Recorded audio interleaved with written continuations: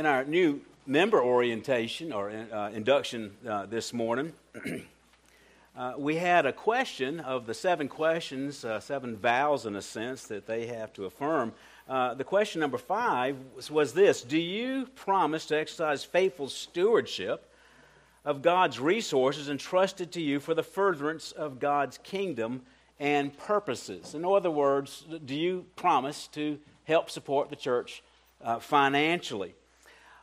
Why would we require that of members? Well, partly because Christian generosity is biblical. It's biblical. And in a sense, your generosity is evidence of your conversion. And what we're going to see in the Apostle Paul's writings in 2 Corinthians, he's going to devote chapters 8 and 9 to this principle of generosity. So for the next few Sundays, we're going to be looking at this idea of Christian giving. Now, full disclosure, sometimes this is a little awkward. I mean, we've all seen the folks on TV, right? I grew up in the age of Jim and Tammy Faye Baker. And all these people who just abused people, literally robbing widows of their wealth and promising them spiritual benefit in the way. If we look at the medieval church and all the excesses of medieval church, it's horrifying, the abuse of this idea of generosity and tithing and giving that's been there. But that, because people have abused this principle, does not mean that we have the liberty to ignore this principle. We don't really talk about giving much at this church, but it's in the text, and we talk about the text. And the Apostle Paul thought it was so important that he devoted chapters 8 and 9 of this whole principle to the idea of generosity. But I think you're actually going to find it quite freeing, quite motivating, and does not smack of abuse or legalism as we go through these wonderful passages of Scripture. And I think you're going to understand the importance and principles of Christian generosity. And the evidence of that generosity is to what the Lord has done in your heart. For He became poor for our sakes, even though He was rich, as we will see this morning. Let's go to the Lord in prayer and unpack this wonderful passage of Scripture from 2 Corinthians. God, in faith we turn to You and pray, God, that You would both convict and encourage us, Lord.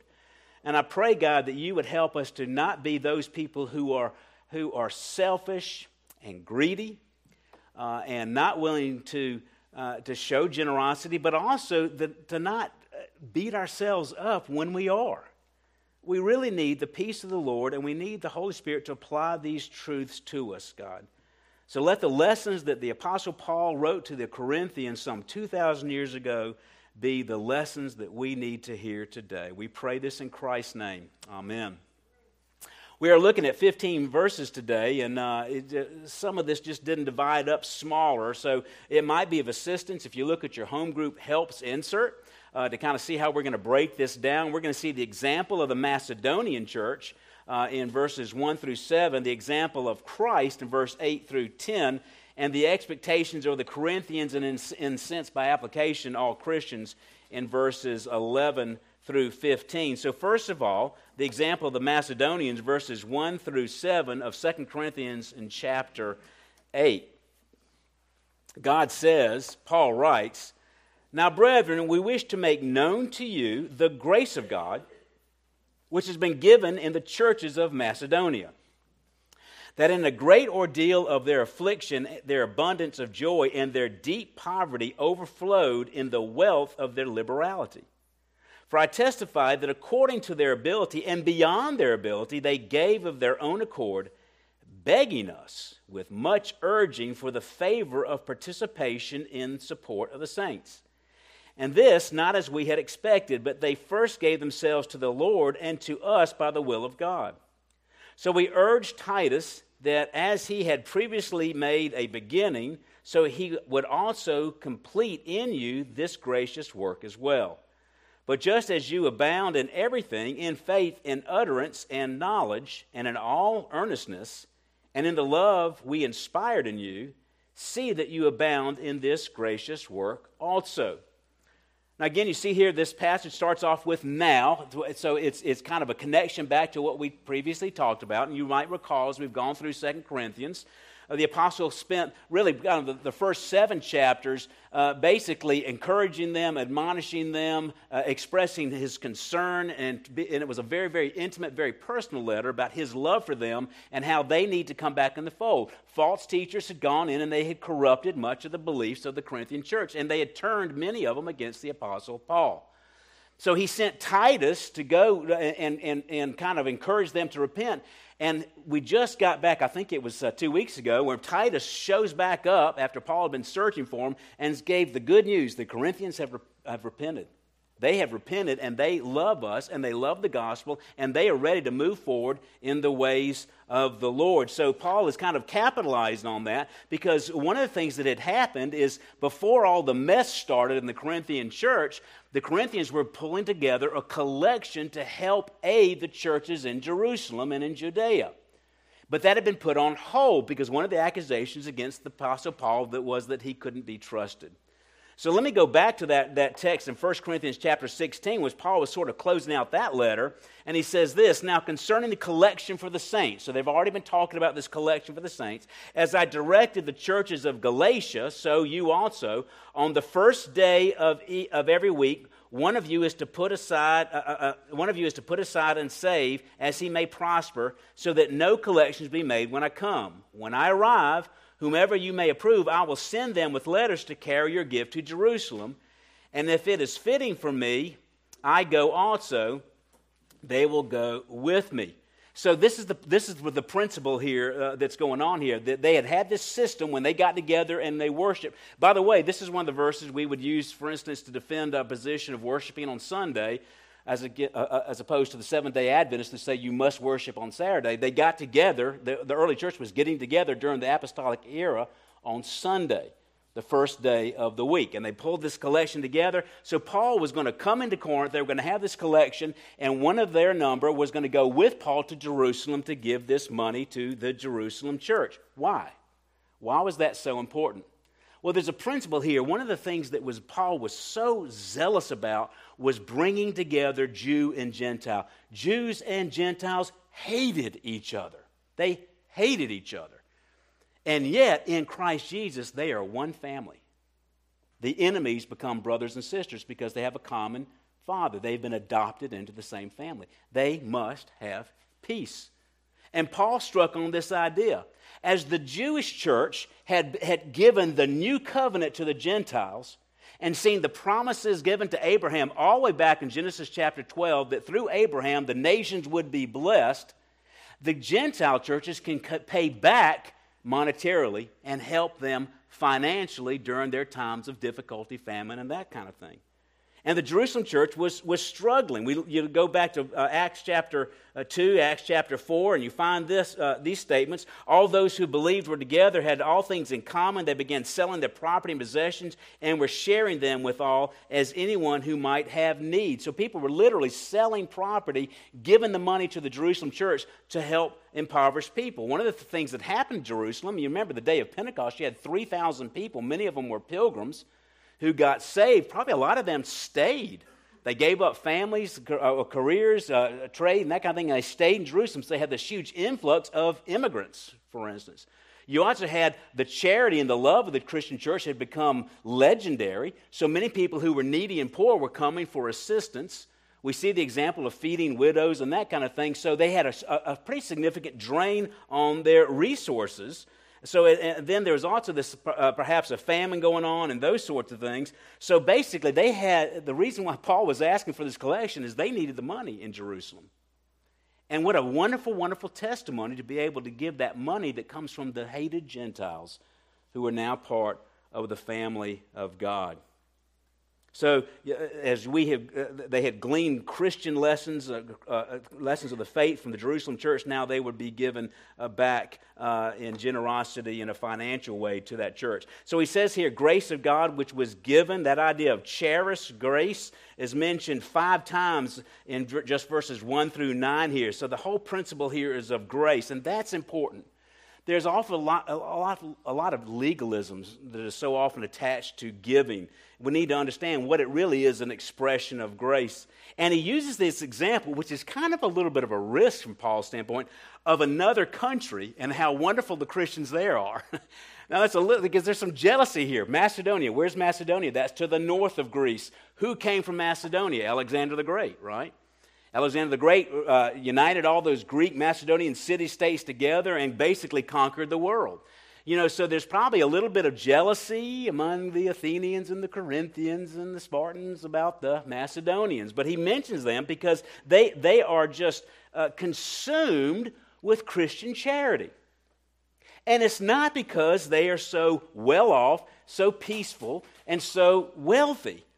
He says here that they are actually experiencing much affliction and deep poverty up in Macedonia. The churches of Macedonia by name that we know of in Scripture were Philippi, Berea, and Thessalonica. They had been ravaged by war. The Romans, of course, wanted to defeat the Greeks and wanted to replace them as the predominant force in the Mediterranean world. So they were quite cruel often when they would attack a Macedonian or Greek army. And the Macedonian had been struggling in that entire region with deep poverty. When Paul wrote to the Philippians, in Philippians 1:29, he says, "For it has been granted for Christ's sake, not only for you to believe in him, but also to suffer for his sake." To the Thessalonians, Paul wrote, "We ourselves speak proudly of you among the churches of God for your perseverance and faith in the midst of all of your persecutions and afflictions which you've endured. This is plain indication of God's righteous judgment, so that you will be considered worthy of the kingdom of God, for which indeed you are suffering." And yet, even with all the affliction and deep poverty, they possessed abundance and the wealth of their liberality. They did not use their hardship as an excuse to not be generous. And then he says here that according to their ability and beyond their ability, they gave of their own accord here. So a person's view of money will reflect their view of God. These folks got converted. They loved the gospel. There was a need for Christian brothers in Jerusalem, and even beyond their ability, they were willing to give. Now, I would not recommend, when we think of beyond our ability, we think of credit card, right? Don't put your tie on the credit card. But you may need to downsize your lifestyle in order for you to be able to practice the kind of generosity that the Scriptures encourage. So they're giving much greater than would normally be expected of such a poor church. Some of you who've been to a third world country and maybe have eaten with Christians there, sometimes it's overwhelming the hospitality they give, isn't it? I mean, you think about it, they'll put this lavish banquet out for you, and you think, and they're living in a hut or something like that, and you think, where do they come up with this? They just can't help it. They just can't help it. They just want to serve, right? Wonderful illustration in Mark chapter 12. Remember the poor widow? The poor widow that was at the treasury, Mark chapter 12:42. A poor widow came and put in the 2 small copper coins, which amount to a cent. Calling his disciples to him, Jesus said to them, "Truly I say to you, this poor woman put in more than all her contributors to the treasury, for they put in out of their surplus, but she out of her poverty. But in all she owed, it was all she owned, and all for her to live on." Sorry, I struggled with that so much. Jesus goes on to say, or actually said before this, "Where your treasure is, your heart will be also." That woman's heart was with the Lord. In faith, she was giving.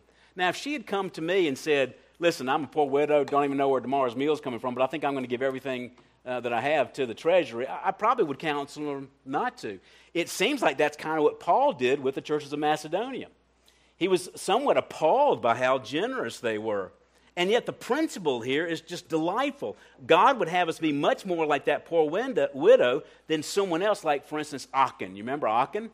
Coming into the land of Canaan under Joshua, going to go into the conquest. Everything's all promised. They're all excited during the battle of Jericho. Achan goes in. Everything was supposed to be given to God. There was a ban on plunder. Achan goes in, he finds a mantle from Shinar, 200 shekels of silver, and a bar of gold, and he stole it.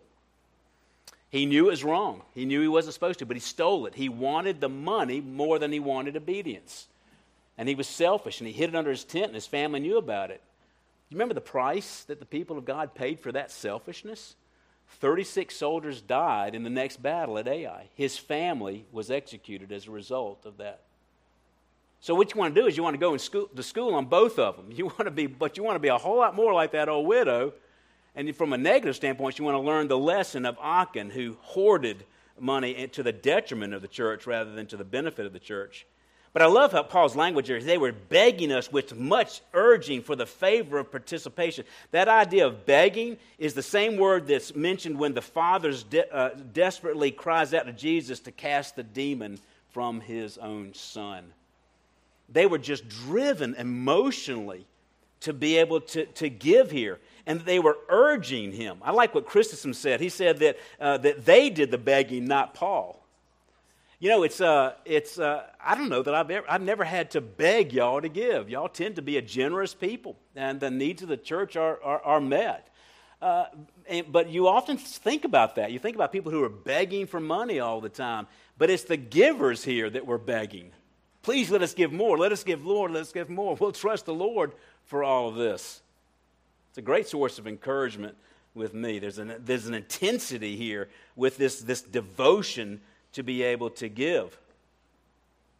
And one of the things that we also find out from Jesus, it's interesting, there's one direct quote of Jesus outside of the Gospels, and it's found in Acts chapter 20, and it has to do with this idea of charity, where Jesus is quoted by saying, "It is more blessed to give than to receive." I think a wonderful example of this in the Old Testament on a positive standpoint is the people of God. You know, when they left the Red Sea parted, they came into the wilderness, and they needed to build a tabernacle. So to build the tabernacle, they needed gold, they needed linen, they needed wool materials and things like that. So in Exodus 36, they received from Moses, there was this call for giving of offerings, free will offerings, to provide for the tabernacle. And it says here in Exodus 36, the people were bringing much more than enough for the construction, to the point that the craftsmen said, we have too much. We don't know what to do with all this gold. And then they had to put a new law in, let no man or woman any longer perform work for the contributions of the sanctuary. They literally had to be restrained in their giving. Yet that's kind of how you see Paul here. Like they're just giving everything they have. And they just said, listen, it's okay. You're going to make yourself worse off than the people in Jerusalem if you're not careful here. But here's a principle here, and this is an important principle, and this will help you keep from getting things lopsided. They first gave themselves to the Lord and to us by the will of God. Grace always comes before works. They didn't give in order to get God's favor. They didn't give in order to become members of the church. They gave because they had already received God's favor. In terms of a theological application in Christianity, indicatives, who you are in Christ, always come before imperatives. I think we're at a point where we have to mention that almost every Sunday. That the good works follow the grace that God has given you. You cannot earn your salvation by being a good person. And that is a standard 2,000-year-old principle of Christianity. And yet, you might recall a few weeks ago I mentioned a Barna poll where 58% of Christians believe that if a person is good enough or does good enough things, they can earn their way into heaven. How they can even claim the title Christian and believe that you get to heaven by being good is beyond my imagination. So you've got to keep that principle in mind here. And I'll be honest with you, in church history, there have been times when people would imply that if you give us enough money, we'll get you a seat in heaven. We'll pay some time out of purgatory. We'll put your name up here so everybody can know what a great giver you are. It makes sermons like this difficult because this has been so badly done in the past in so many ways. But one of the things, again, is that grace comes before works. For by grace you have been saved through faith. I'm going to finish up Jacob's verse here, his life verse. By grace you've been saved through faith, Ephesians 2, and not of yourself. It is a gift of God, not as a result of works, that no one should boast. For we are his workmanship, created in Christ Jesus for good works, which God prepared beforehand so that we may walk in them. Truly, one of the good works that a Christian needs to pursue in terms of a primary importance is generosity. How is he going to, all the things that God has given him, how is he going to share with others? So there's this abundance of faith here, and then he he continues to just to emphasize this idea that we are to put our faith, our knowledge, and our love into action. It's a gracious work. Let me mention this too. This is not the offering that he is taking up here. It would be kind of a special offering. He's not talking about tithing. Tithing gets a little complicated, right? People ask me, should I give net or gross? I said, God loves a cheerful giver. I don't want to be boxed into a corner. It's up to you whether you give net or gross. And what is net and gross? I mean, it's different with each culture. It's based on a bunch of different things. If you own a business, it's different than if you work for somebody. We just have to be careful of that spirit of legalism, right? But the principle is all in here. Christians give. Christians recognize the grace they have by gracing others with generosity. Now we see here the example of Christ, which he kind of pulls in the big guns here, right? Like, you don't have to do this, but Christ did, So it's a little unfair in a lot of ways. That's actually very appropriate. So the example of Christ in verses 8 through 10 here, I am not speaking this as a command. See, he makes that point. I am not commanding this. I'm trying to stir up your heart.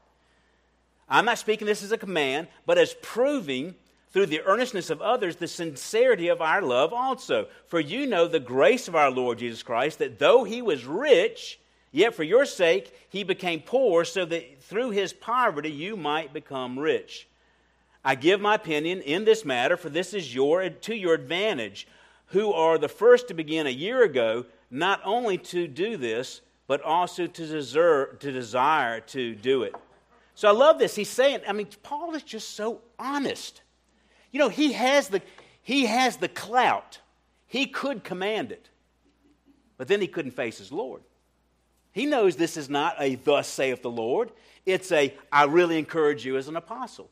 I really encourage you to express this as a Christian faith. And too many people turn principles into commands in Scripture. He says, I'm not speaking as a command. I give my opinion on this matter. He's not demanding that they give. He's encouraging them to give. But I love this. He says it's to your advantage. This is kind of when I realize someone is not tithing, they're not generous, they're not showing hospitality, whatever, I actually kind of feel sorry for them. I think about the blessings that they are missing out on. And the insecurity, something happens in their life. They're not generous, they're not giving, they're not tithing to the church, they're not showing hospitality, whatever it might be. And then something happens in their life, financially, for instance.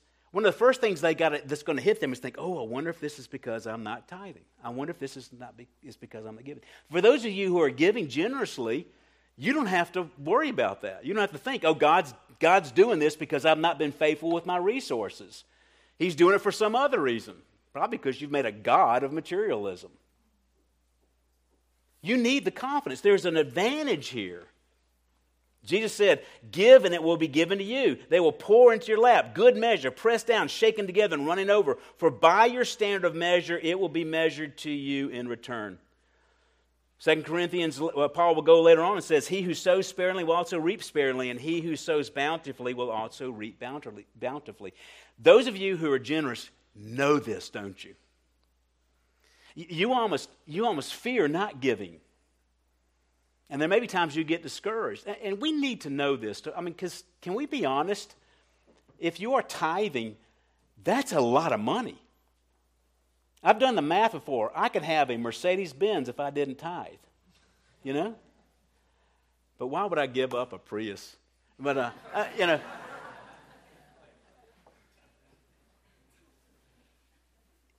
there is such a profound blessing that it's worth the pain. And I'll be honest with you, if you're given like the Macedonians, you will experience pain. There's kind of this pragmatism out there too with regards to giving. And you'll hear people say, well, I wasn't giving, I started giving, and then my business tripled. And that does happen, and that's legitimate, and that's not a bad testimony. But if you get too much of that, it almost turns into pragmatism. Well, I want my business to triple, so I better give some money. It's not that can't be a principle that we understand. God's given us that principle, right? Sowing and reaping. But why do we give? We just love God. And we love His people. And the church cannot function without funds. So we see the example of Christ here. And it's, of course, a wonderful example in Luke chapter 19 that I think really helps us, again, to understand this principle that the generosity comes as a result of grace in your life. That wonderful story of Zacchaeus. You know, Zacchaeus, I mean, I probably should have waited till April 15th to preach this. He was a tax collector, you know. And you know, we have the most bizarre system of taxation in our country. Can I say that? You know, we don't, trying to do the gymnastics of figuring out how much tax you owe is absolutely overwhelming. So we end up paying people hundreds of dollars to do the taxes for us. And if we get it wrong, we could go to jail. But the federal government seems to know exactly how much we would have owed in the first place. Because they tell us you pay too much or you pay too little. I mean, what is this, like a guessing game? You know? I don't know why I went down that road. Well, I know I'm bitter.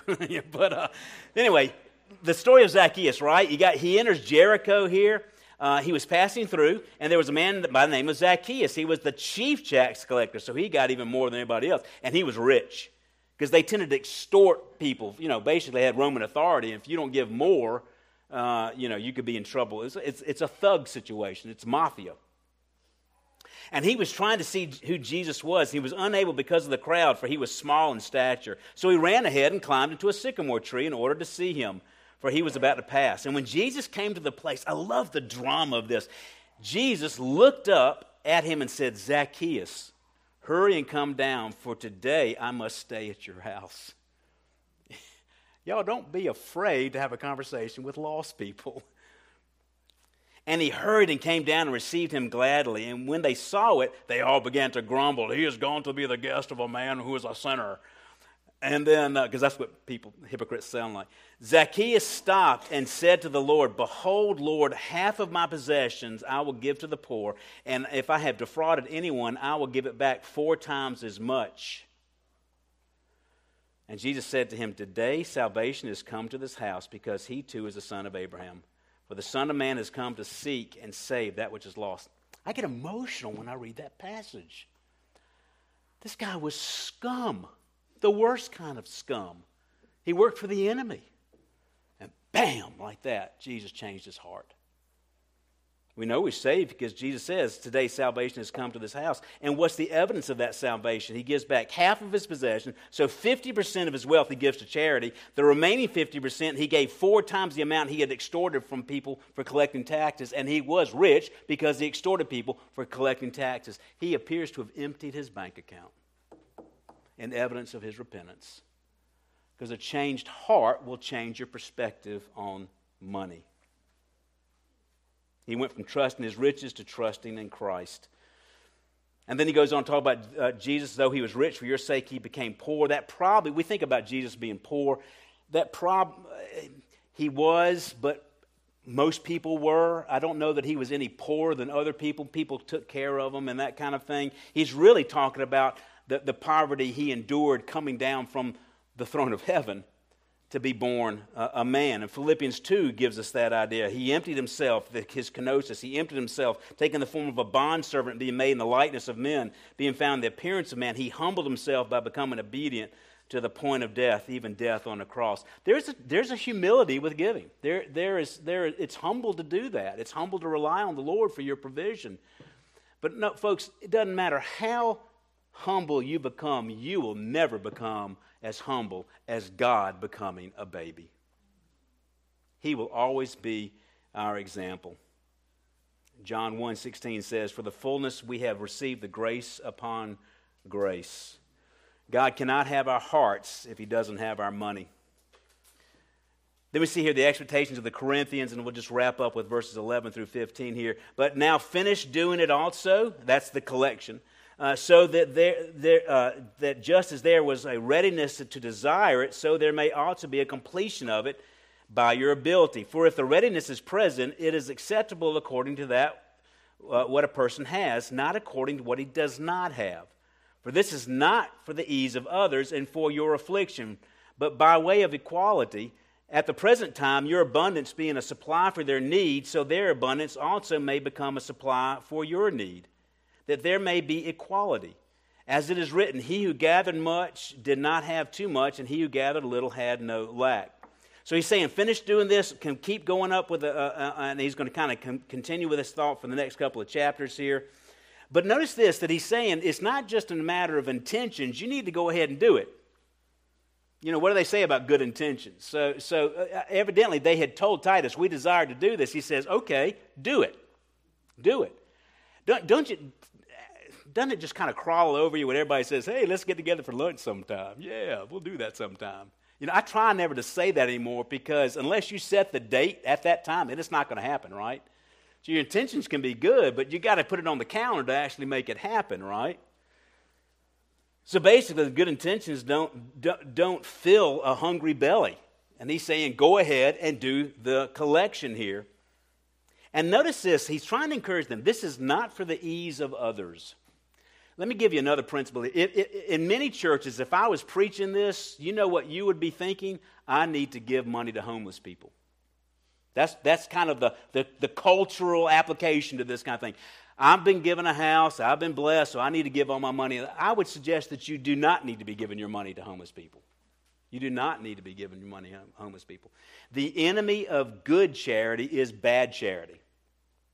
Now, if you have the discernment to know this person is not going to go out and buy booze and drugs, or that he's not manipulating you and lying through his teeth or whatever, and you want to spend that amount of time with them, and if you want to give them something to help them on that, that's fine. You have liberty to do that. But everybody, we support a number of organizations that help homeless people, and every one of those organizations will tell you, do not give money to them. The enemy of good charity is bad charity. But it eases our conscience a little bit, and homeless people, frankly, in our culture have been paraded around as the ultimate source of what ought to be our charity. But many of those people have sinned themselves into poverty, and you're not helping by just giving them a free dollar. I mean, it happens on the church all the time. The deacons are always kind of running interference. Sometimes we give people money, but we try to steer them. We have little pamphlets out there that tell them where they can get a place to stay, where they can get a free meal, this kind of thing. I'm a little sensitive to that because I came from Colombia, and if anybody's been in Colombia, it's a real issue down there. So anyway, just keep that in mind. The enemy of good charity is bad charity. And there's a lot of bad charity out there that doesn't expect a change of behavior and actually promotes misbehavior by giving charity here. But he goes on to say here, this is not for the ease of others, that there's an equity system here. And you know what's interesting, what he quotes here is when the manna came into the wilderness. And evidently, when they would go out, they'd wake up in the morning, you got cake laying all over the ground, given by God to feed the people for those 40 years. They would go out and collect it. And some people would collect a lot. Some people wouldn't collect so much. If they were old, or maybe they were infirmed, or they were too young, they maybe wouldn't get very much. So there was a mutual sharing there. People who had a lot would give the people who didn't have much some, and that's what he's saying here. There ought to be an equity here. The people in Jerusalem are going hungry. You're not. Help them out. And in so doing, we end up uniting the church here. We'll just close with this quote from Kent Hughes, because I think, again, the principle here is Paul's helping us with a historical situation, but the principle is just as valid today as it was 2,000 years ago, is that Christians should practice charity because it's an expression of what God has done for them. You grace others because God gave you grace. Kent Hughes says this, when we know that our lives are not our own, neither will we think that our possessions are our own. It is easy to surrender part when we've already given up the whole. It's Romans 12, 1 and 2, right? You've become a living sacrifice acceptable to God, which is your spiritual worship. If you have already given up your whole life to follow Jesus Christ, why would you not let him have your wallet as well? Father, in faith, we turn to you and just ask, God, that you would help us to be generous people, however you define that in our own lives. But help us to be wise people, too, and not to be manipulated with people who are wrongly applying texts. Help us to take an honest account of what we have and an honest assessment of what other people need. We pray, God, that we would be like those Macedonians, that we would be like Christ and be exemplary in our generosity because of what you've done for us.